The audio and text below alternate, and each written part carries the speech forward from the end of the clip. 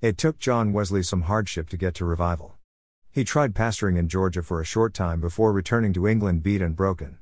But then, while attending a service where a message that Martin Luther had written was being read aloud, Wesley remarked that, greater than about a quarter before 9, while he was describing the change which God works in the heart through faith in Christ, I felt my heart strangely warmed.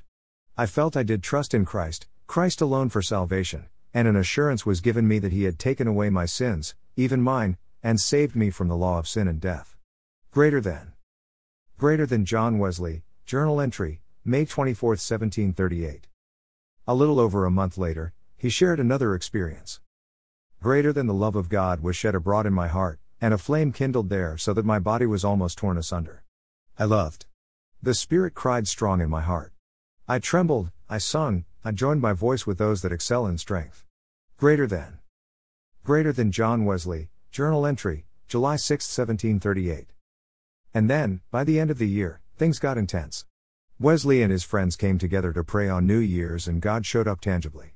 Wesley wrote that, about 3 a.m, as we were continuing instant in prayer, the power of God came mightily upon us, insomuch that many cried out for exceeding joy, and many fell to the ground, journal entry, January 1, 1739. Wesley and his friends received a fresh empowerment of the Holy Spirit and great things would go on to happen as the Methodist revival took place.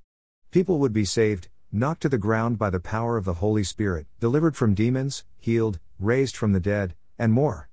God continued to pour out His love on Wesley, empowering him for the ministry he was doing and reminding him of the love he needed to do it with.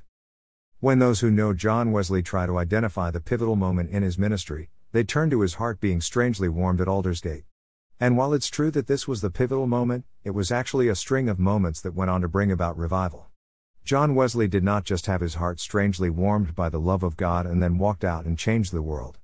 No, John Wesley had his heart strangely warmed by God and then was given a fresh infilling of the empowerment of the Holy Spirit to go out and change the world. He did not do it alone by his own charisma or intelligence, but by offering all of his life to collabore with the Holy Spirit who empowered him and brought about revival.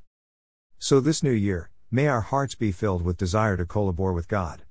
May we cry out for a fresh and deeper infilling of His Spirit to do the things that He calls us to do. May we give our hearts to a deeper obedience than ever before. May we see heaven come in our cities as the kingdom of God breaks through in our Holy Spirit-infused good works, testimonies, and healings. May we usher in a new year of revival.